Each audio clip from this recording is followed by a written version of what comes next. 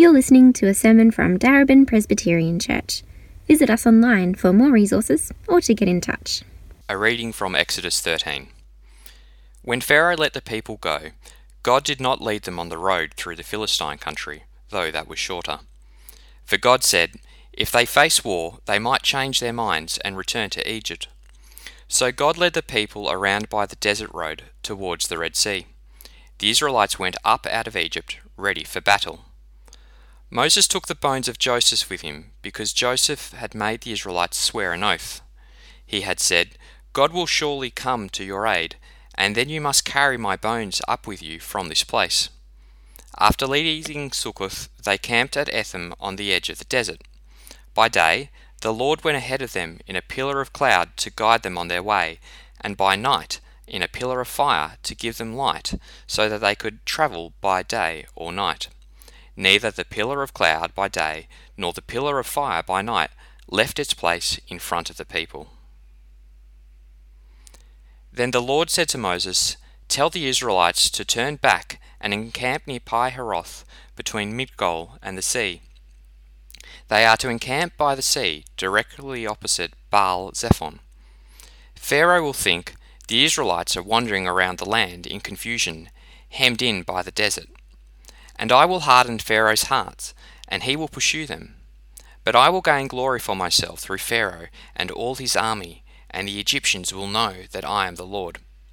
So the Israelites did this.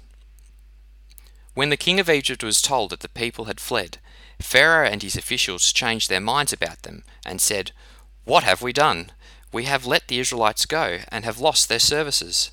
So he had his chariot made ready and took his army with him. He took 600 of the best chariots, along with all the other chariots of Egypt, with officers all over them. The Lord hardened the heart of King Pharaoh of Egypt, so that he pursued the Israelites, who were marching out boldly. The Egyptians, all Pharaoh's horses and chariots, horsemen and troops, pursued the Israelites, and overtook them as they camped by the sea, near Pi-hahiroth, opposite Baal-zephon. As Pharaoh approached, the Israelites looked up, and there were the Egyptians, marching after them. They were terrified, and cried out to the Lord. They said to Moses, was it because there were no graves in Egypt that you brought us to the desert to die? What have you done by bringing us out of Egypt? Didn't we say to you in Egypt, leave us alone, let us serve the Egyptians? It would have been better for us to serve the Egyptians than to die in the desert. Moses answered the people, do not be afraid. Stand firm, and you will see the deliverance the Lord will bring you today. The Egyptians you see today, you will never see again. The Lord will fight for you. You need only to be still. Then the Lord said to Moses, why are you crying out to me? Tell the Israelites to move on. Raise your staff and stretch out your hand over the sea to divide the water, so that the Israelites can go through the sea on dry ground. I will harden the hearts of the Egyptians, so they will go in after them. And I will gain glory through Pharaoh and all his army, through his chariots and his horsemen. The Egyptians will know that I am the Lord when I gain glory through Pharaoh, his chariots and his horsemen. Then the angel of God, who had been travelling in front of Israel's army, withdrew and went behind them. The pillar of cloud also moved from in front and stood behind them, coming between the armies of Egypt and Israel. Throughout the night, the cloud brought darkness to one side and light to the other side, so that neither went near the other all night long. Then Moses stretched out his hand over the sea, and all that night the Lord drove back the sea with a strong east wind and turned it into dry land. The waters were divided, and the Israelites went through the sea on dry ground, with a wall of water on their right and on their left. The Egyptians pursued them, and all Pharaoh's horses and chariots and horsemen followed them into the sea. During the last watch of the night, the Lord looked down from the pillar of fire and cloud at the Egyptian army and threw it into confusion. He jammed the wheels of their chariots so that they had difficulty driving. And the Egyptians said, let's get away from the Israelites. The Lord is fighting for them against Egypt. Then the Lord said to Moses, stretch out your hands over the sea, so that the waters may flow back over the Egyptians and their chariots and horsemen. Moses stretched out his hand over the sea, and at daybreak the sea went back to its place. The Egyptians were fleeing toward it, and the Lord swept them into the sea. The water flowed back and covered the chariots and horsemen, the entire army of Pharaoh that had followed the Israelites into the sea. Not one of them survived. But the Israelites went through the sea on dry ground, with a wall of water on their right and on their left. That day the Lord saved Israel from the hands of the Egyptians, and Israel saw the Egyptians lying dead on the shore. And when the Israelites saw the mighty hand of the Lord displayed against the Egyptians, the people feared the Lord, and they put their trust in him and in Moses, his servant. Well, hi everyone. My name is Ken. I'm an elder here at Darebin Prezi, and I'm going to be preaching to you today. You might be able to find the outline of the sermon. It's called "The Lord Has Delivered Us." It's on our website on the welcome card page, so I'd invite you to take that out. I'm going to pray for us before we get into the sermon today. So let's pray. Our Heavenly Father, Lord, we do pray to thank you that you are a faithful and gracious and powerful God, Lord. Lord, we do pray that you would help us as we look at your word this day, that you would open our hearts up to receive your word. In Christ's name we pray. Amen. Well, this year, COVID-19 has set some unprecedented times for everyone. More recently, with hotspots, lockdown 2.0, stage 4 restrictions looming, lots of people in our church community have been affected. Thankfully, many less of us have been infected. None that I know of, at least. But maybe it's strained our relationships, our careers, our plans, maybe even our hopes and our dreams. So the question I have for you today is, in the midst of all this uncertainty and change, who is your Lord? Who or what do you fear most? Or maybe to put it another way, who do you trust in most? Do we trust in our jobs or our financial status? Or do we trust in our government or in our hospital system or our education systems?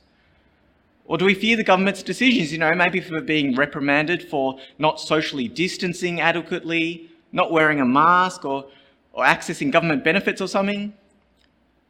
Or is your trust in your toilet paper? Maybe a bit of a smelly Lord. Or in your supply of your baking flour because your local patisserie's closed down and you have to bake your own bread now. Has to be sourdough rye, Or is your Lord your internet connection? Or maybe your family relationships? Or do we struggle and fear ourselves the most? Maybe our own health issues, our own identity, our own insecurities of who I am. I know for me at times, all the above are true. One example of this is where we lost power at home recently. It's midway through the school holidays, all the joys of COVID-19 and all.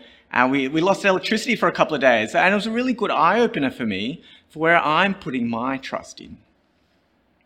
And that's why our passage today is so vital, so important, because God shows us more of who he is. Because it's a reminder that the Lord has delivered us. So who do you most fear? Who do you put your trust in? Maybe if you've missed the last couple of weeks, we've been going through the book of Exodus, and now God's redeemed his people from Egypt by the blood of the Passover lamb, and then he's given us directions about these various worship festivals for the Israelites. There was the Passover, the Feast of the Unleavened Bread, and then there was the consecration of the firstborn. And this was to help them to always remember their redemption. And now we're picking up the story with Israel on their way out of Egypt. You see, it's the final statement of how God delivers his people. It's their salvation story. And today we're going to look at today's passage by asking this question: who is your Lord? And today we see that the Lord has delivered his people in three ways. The Lord's delivered his people faithfully, the Lord's delivered his people graciously, and the Lord has delivered his people powerfully. So the first section is from chapter 13, verse 17 to 14:4, and it shows us that the Lord's delivered his people faithfully, so we can trust him even when we don't understand his ways. So continue with me. We see here that God leads his people in verse 17, not through the most easy and the direct path to the promised land, but through a more difficult route, isn't it? Now, there are apparently at least 3 major roads from Egypt to Canaan. The most direct of these routes would have been straight through the Philistine country. But God, in his gracious wisdom, doesn't choose this path for his people. Yet his plans do come to fruition, don't they?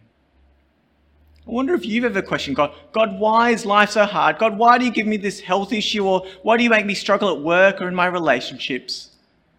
Now see here that God knew what was best for Israel, and he did what was best for Israel. In verse 18, they go through the desert road towards the Red Sea. You might see in the footnote there that this is literally the Sea of Reeds. This may have been a tributary of the Delta Nile or some part of the actual Red Sea, and no one really knows, and there's lots of speculation online about this, but the exact location is irrelevant. What's more important is that this was a detour. It was a different journey to the most direct and the seemingly easiest path. In verse 18, we see that the Israelites were ready for battle.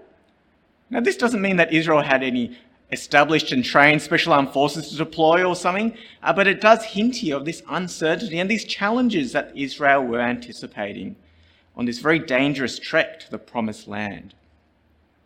This was no kind of weeky, cruisy bike ride down the capital city trail. It was more like doing Tough Mudder for 40 years on end. It wasn't going to be an easy journey. The terrain would be undulating, there'd be dangerous wildlife, even bandits out there that they'd have to deal with. It was going to be a hard and a dangerous journey. Now in verse 19, the subject turns back to Moses. Moses carrying out Joseph's bones. Might seem odd to stick this in here, but this was really important as it reminds us of why this is occurring. It reminds us that Joseph's trust in the God and the blessings that come from God, it's a visual symbol of this hope put into action. It reminds us of their heritage and identity as God's chosen people. And more importantly, it reminds us that God is a faithful God. You might want to turn back with me to Genesis 50. Genesis chapter 50, verse 24 and 25. It says that then Joseph said to his brothers, I'm about to die, but God will surely come to your aid and take you up out of this land to the land he promised on an oath to Abraham, Isaac, and Jacob. And Joseph made the Israelites swear an oath. And he said, God will surely come to your aid. And then you must carry out my bones from this place. You see, the Lord is faithful, isn't he? And he's now come to aid his people, Israel. Now, chapter 13 ends with God. God is this pillar of cloud to guide and protect Israel by day, and God is a pillar of fire to guide and protect Israel by night. You see, God comes close to his people, manifested as this pillar of cloud and fire to help support them. Verse 22 states that God never left his place in front of the people. And the same is true of us today, isn't it? God's always with us. By the power of his Spirit, he's always in front of us. He's always guiding and protecting his people. As invisible or distant as he may seem at times, God's always with us, always protecting, always guiding, always helping us. And just as he never left Israel, he also never leaves us as his people too. Exodus chapter 14 then starts with God's prophecy that Israel should trap themselves to trap Pharaoh. Now, as he previously mentioned, he reiterates again that God will harden Pharaoh's heart. Why? Well, the reason's in verse 4, isn't it? And the Egyptians will know that I am the Lord. Now, remember back to Pharaoh's mocking questions? For example, in Exodus chapter 5, verse 2, where Pharaoh says, "Who is your Lord?" And now Pharaoh is about to know who the Lord is. You see, God's purpose is to reveal himself to all people, to bring glory to his name, to demonstrate who he is to everyone, and to demonstrate that he is the sovereign Lord over all things. He's the biggest, the most powerful. He's in control of all things. And we must know that he is the Lord. He's Yahweh, the I am. Now note at the end of this section that Israel were obedient to God, weren't they? They did just as they were told. I mean, they would have known that they were now not only taking this long road, but now they're also doubling back on themselves and putting themselves at additional risk. Even if they weren't trained warriors, they would have known that this was a dangerous tactical move. but they continued to trust and obey Moses and God. So this first section is all about God, all about how God leads his people out of Egypt. It's about how God directs his people on the right path, and not the fast path, but the good and the right path. It's about how God has plans and purposes for how he guides his people, about how the Lord delivers his people faithfully, so we can trust him even when we don't fully understand his ways. And God draws near to his people physically in this pillar of cloud and fire. He protects, he comforts, he guides them. So is this a God that you would want? Or do you prefer to choose your own way? Do you think you can trust in a God even though there may be challenges, even though there might be struggles and pains in your own life journey, even though life is tough, even through the detours or the 2 steps backwards in life? Do you think there is a God who has a plan and purpose for you? You see, Exodus is all about who God is. And he's a God who wants to know us. He wants to care and protect and to guide us. And he's always active, always in control, always one step ahead, never leaving us on our own. So I'm not sure about you, but this is definitely a God that I want. And he's the Lord. He's the faithful God that we all need.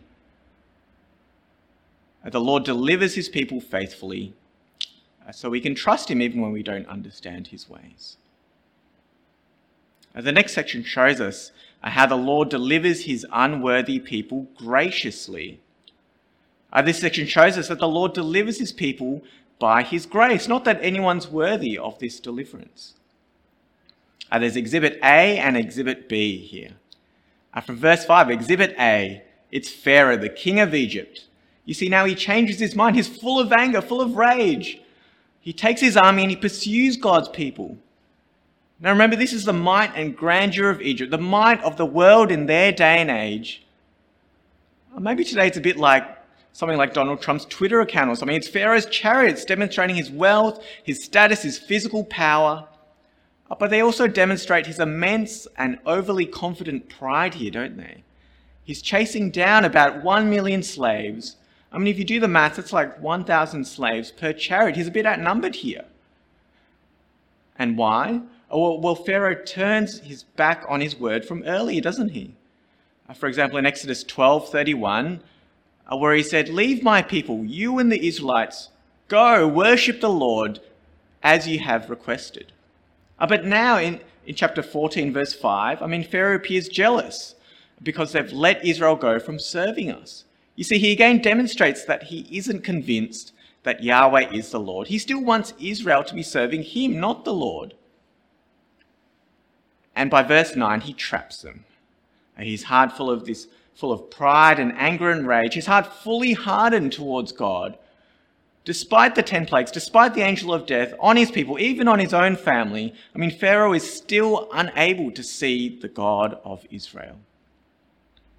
And what's Pharaoh's problem? Well, it's his hard heart, isn't it? It's his inability to see who the Lord really is, despite all the warning signs that's been provided to him. Can you relate to Pharaoh? Maybe in your own pride or self-confidence, do you have a hard heart towards the Lord?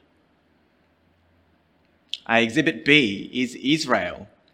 Israel, from verse 10, Israel see this mighty Egyptian army approaching, and then there's this immense fear, isn't there? They're losing their heart. They're crying out in despair. They've lost all hope. See in verse 11, they say, "Was it because there was no graves in Egypt that you brought us to the desert to die?" And in verse 12, "It would have been better for us to serve the Egyptians than to die in the desert." Here is Israel, God's people who've forgotten who God is. In their fear and despair, they managed to justify their previous oppression and slavery, and even Pharaoh's genocide with this warped sense of reasoning. It's like they've been sucked back into the comforts and familiarities of their previous torture or something. This is God's people accusing their God. They've forgotten what God has done, what he said he will do. God's people who have forgotten their faithful God, the God who's been with them this whole time. And what's worse, this is not the last time. In Exodus 16, later on, Israel again say, if only we had died by the Lord's hand in Egypt.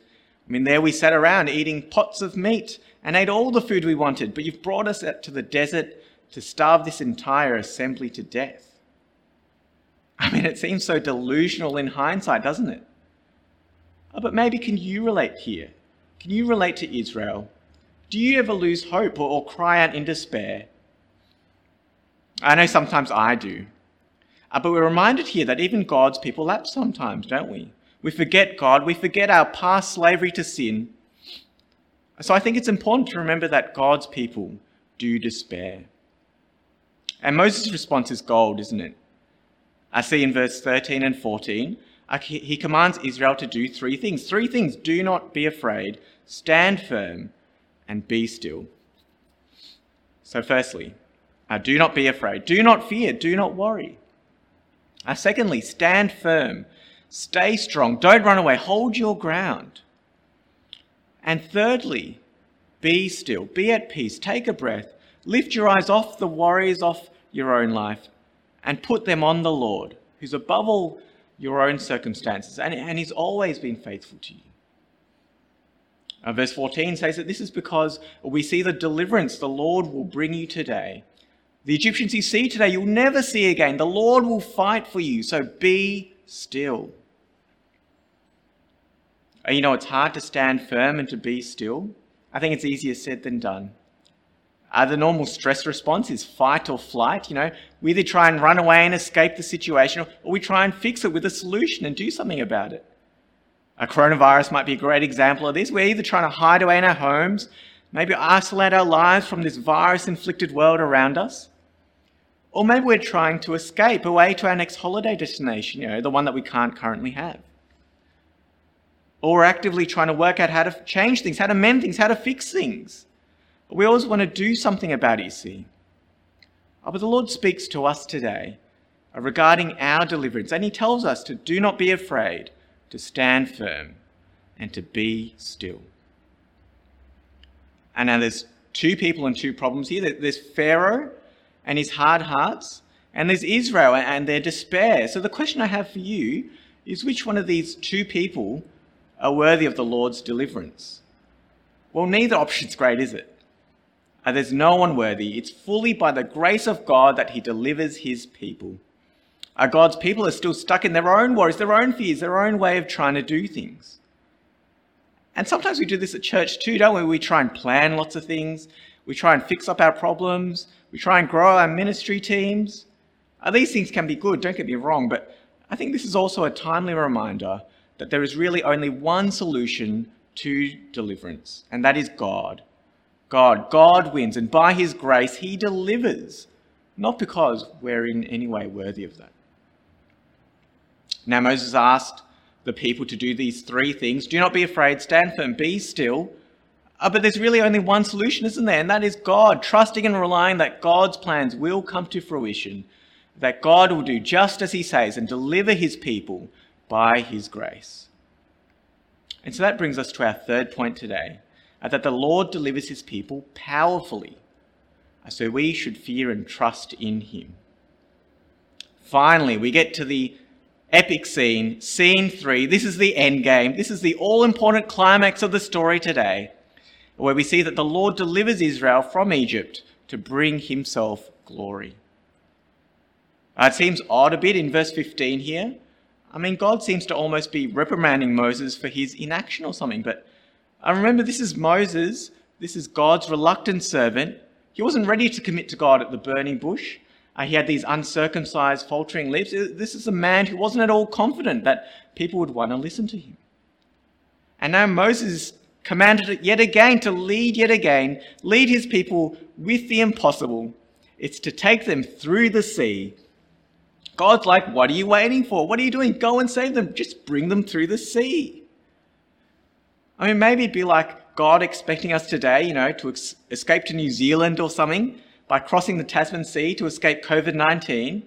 It'd be like God saying, what are you waiting for? Just go walk through the Tasman Sea. But even at this point, Moses demonstrates how Israel still falters in understanding God's power. In verse 17 to 18, God again predicts this hard heart of Pharaoh, and he also states here that he would judge Egypt in the sea. Why? Well, the reason's in verse 18, that the Egyptians will know that I am the Lord. The Lord deserves to be glorified, and God wants to be known by all people. You see, he's given many chances to Pharaoh, many signs and miracles, 10 plagues, even death itself. But Pharaoh did not relent, did he? And God, as a just God, he'll be sovereign over all things. He will not let sin go unpunished. He'll bring glory to himself. And in verse 19, the angel of the Lord protects Israel here. And now there's some debate about who this angel exactly is, but I think this is the same angel that we saw in Exodus 3 at the burning bush. Potentially also the same person that we saw that visited Abraham in Genesis 18:2. My opinion is that this is Jesus. Jesus pre-incarnate. It's God with us, separating the enemy and protecting his people.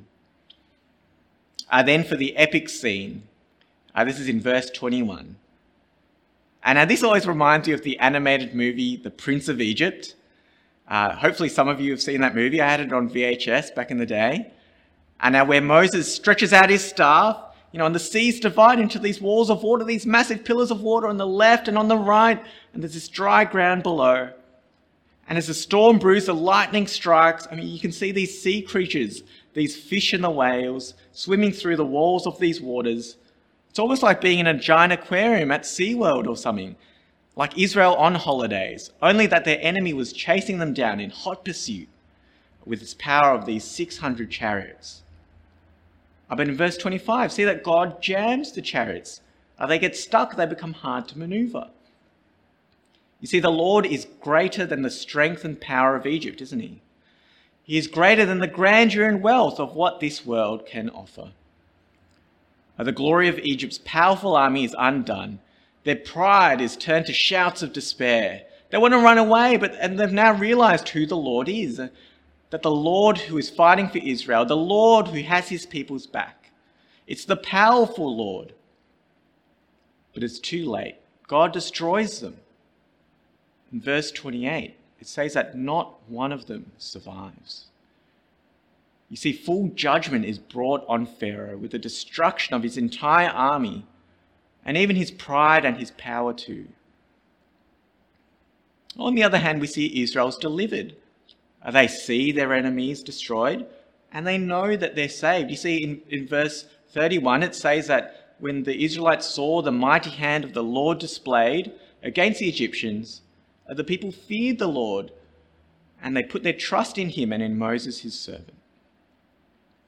You see, the Lord uses judgment and destruction to powerfully deliver Israel. He's the Lord. He has full power over all creation, over the seas, over the waters that judge yet save. The Lord delivers his people through the mighty act of power, and he is worthy of all worship. Now let's just pause here and note a couple of things in this third section. There's two powers with two outcomes. There's Pharaoh who's annihilated, who continued to turn his back against God, who continued to harden his heart despite all the mercies and grace that God had displayed. And in the end, his power comes to fatality, doesn't it? The best that this world can offer is no match for the powerful deliverance that only comes from the Lord. And then there's also the power and might of the Lord who delivers his people, who brings salvation to all Israel. All of Israel, the young, the old, all of them, even those who were more mature and strong in their faith, and those that weren't. All of them were saved just by walking through the dry ground that the Lord provided for them. It's a beautiful picture of God delivering everyone. And all his people had to do was to follow him, wasn't it? It's a great picture of faith. I'm sure Israel walked through the sea in different ways. I think if it'd be my 3 kids, they would have all walked through this sea in different ways. My youngest, Colette maybe would be boldly charging, maybe even with her eyes closed, charging with full of energy, her head down, stomping all the way to the other end. Celeste maybe might be smiling. She'd be pretty happy, skipping along, singing her favourite song, maybe the odd cartwheel here or there. Clarice, on the other hand, maybe should be tiptoeing. Clarice might be tiptoeing, double-checking behind, seeing how close the enemy was coming. Should be strategically planning, mitigating risks 5 steps ahead. Now, I'm being a bit lighthearted here, but my point is that sometimes you might feel that you're unsure if your faith is really real or if you really trust God enough to be part of his family. Maybe you feel that you just need a stronger faith or you just need to try harder on your faith or something. But this passage today tells us that no one's worthy, are we? It's only through the power of the Lord God that Israel is delivered. And no matter how you walk through the sea, you just need to walk with God's people and get to the other side. And for us, it's the same. It's only through the power of God that we are delivered from slavery to sin, from judgment and death. And this power we ultimately see demonstrated in Jesus, don't we? We saw redemption previously through the Passover, that Jesus was also sacrificed for us. He'll sacrifice his life for us on the cross. And we see through the crossing of the Red Sea, this power of the Lord displayed to his people, to deliver his people. And for us, I think we see this in Jesus' power over death, in his resurrection. Jesus from the grave, now raised to life, God's ultimate control over all creation, even over death itself. Jesus from death to life, demonstrating the Lord by the power, delivering God's people. And the ultimate Moses, the ultimate deliverer, the ultimate all-powerful Saviour, Jesus died for our redemption. He was raised to life so that we can have life everlasting. So do you know who the Lord is? Who is your Lord? For Pharaoh and the Egyptians, it was all a bit too late. God was merciful and patient, but the time had come.